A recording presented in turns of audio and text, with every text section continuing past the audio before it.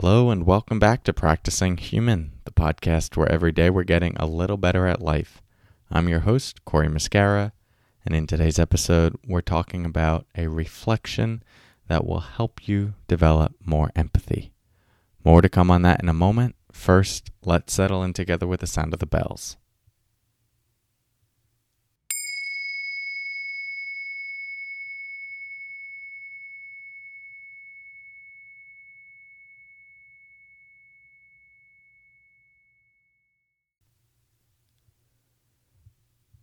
Okay, so a lot of the issues I'm seeing stem from an inability to associate into another person's experience.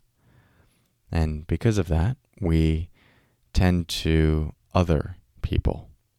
We see what someone is doing. We say, how dare they? We associate into our own experience and go, I believe this, I believe that, I would never do this. And it creates more division, separation, rather than an opportunity to move closer to understanding. Now, I'm not saying that we have to accept everything everyone is doing and not have opinions, nor am I saying that we don't need to have judgments. I think all of that is a part of being a collective and learning to live in harmony with one another. But when we don't make some effort to understand and we just adhere to our own opinions, our own beliefs and mental constructs, it can keep us feeling strong in our individuality and our own ego. And that can create more division and subsequently less harmony, more issues. So one of the reflections I've been playing with lately is if I see someone acting in a way that I disagree with or condemn or don't believe in, I reflect on the fact that if I were this person with the same birth into this world, the same experiences as a child, the same genetic disposition, the same experiences through young adulthood, all the way up to this moment, if I experienced all of that, then I would be thinking, believing, and behaving in the same way. Now we could push back and go, no, not me. If I went through all of that, I would think differently. I would still have a different belief pattern. I would make a different decision. I would behave in a different way. But that's missing the point. You are still associating into your own inner resources, who you are in this moment based on your experiences, your genetic disposition, your entry point into the world, and all of the baseline resources you came with, and all the ways that you were nurtured, and the certain experiences you had. All of that contributes to what you believe and what you don't believe, and the way you act, the way you think, the way you behave. But if you were that person and you didn't have any of your experiences and you only had what they came into the world with, the experiences they had with their caregivers, experiences they had in childhood, in young adulthood, into adulthood, everything that happened on their journey, all of that, then you would only act, behave, believe, and think in the way that person does. This is a roundabout way of saying you are who you are because of the experiences you've had and because of the genetic hardware disposition that you've been given coming into the world, nature and nurture. It's unique to you. It's unique to another person. You hear a similar sentiment in phrases like, before judging this person, try walking a mile in their shoes. If you really knew what their experience was, what they've been through, all the things that have led to how they think, how they behave, there would be an understanding because it's the only expression, it's the only possible expression in that moment.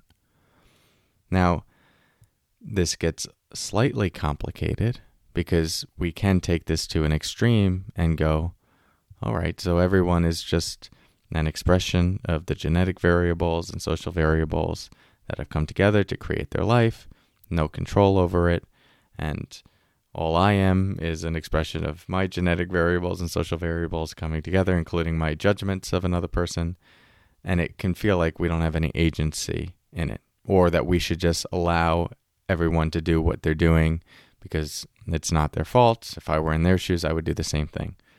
So that's not what I'm saying. I think we do still have to take the perspective of each person being a sovereign being and having some agency over the future thoughts that they'll develop, how they'll respond in each moment. And so all of that is a personal journey, and it's something that we can help facilitate for other people by offering feedback. And sometimes we might need more extreme measures where we really condemn what we see and have to put strong boundaries around it for the safety of us and the safety of others. So I'm not saying that there's not a place for that.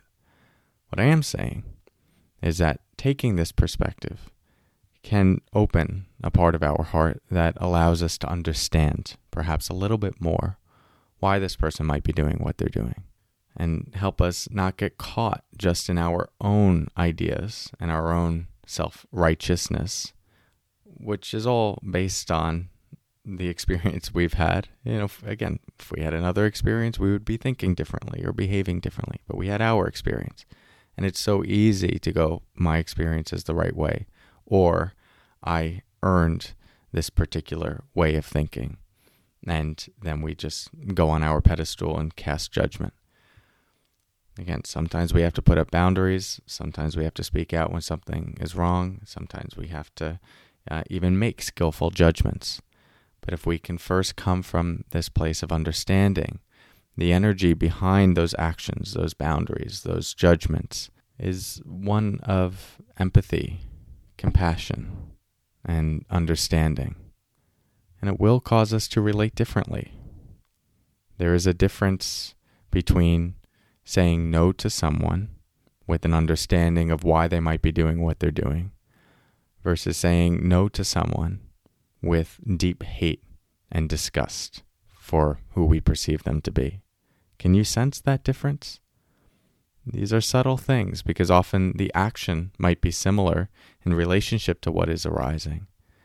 But when we're holding it from the perspective of understanding, from empathy, from being able to associate into their experience, even if we're still going to say, I don't stand for that, it shifts how we will respond, the tone in how we'll respond, and how our heart will either remain open or closed to this person in the future and other people who we might find ourselves in relationship to in the future that fall into a similar category, or who trigger us or frustrate us or even violate certain boundaries. So you can use this reflection in whatever way fits for you. But again, it's very simple. If somebody crosses you, frustrates you, triggers you, betrays you, notice your tendency to go into your own ideas of how you would have responded, what you would have done, and instead recognize that if you were that person and you came into this world in a particular way and had the same experiences from birth all the way up into this moment, you would think and act in the same way as they do. Let this serve you in whatever way it will. Thank you for your practice. If you'd like more support, you could text the word podcast to the number 1-631-305-2874 to receive free daily text and audio messages delivered to your phone. They include quotes, tips, teachings, different prompts to help you bring a little bit more mindfulness, presence, meditation, and well-being into your day. Thanks for your practice. Talk to you soon. And until next time, take care.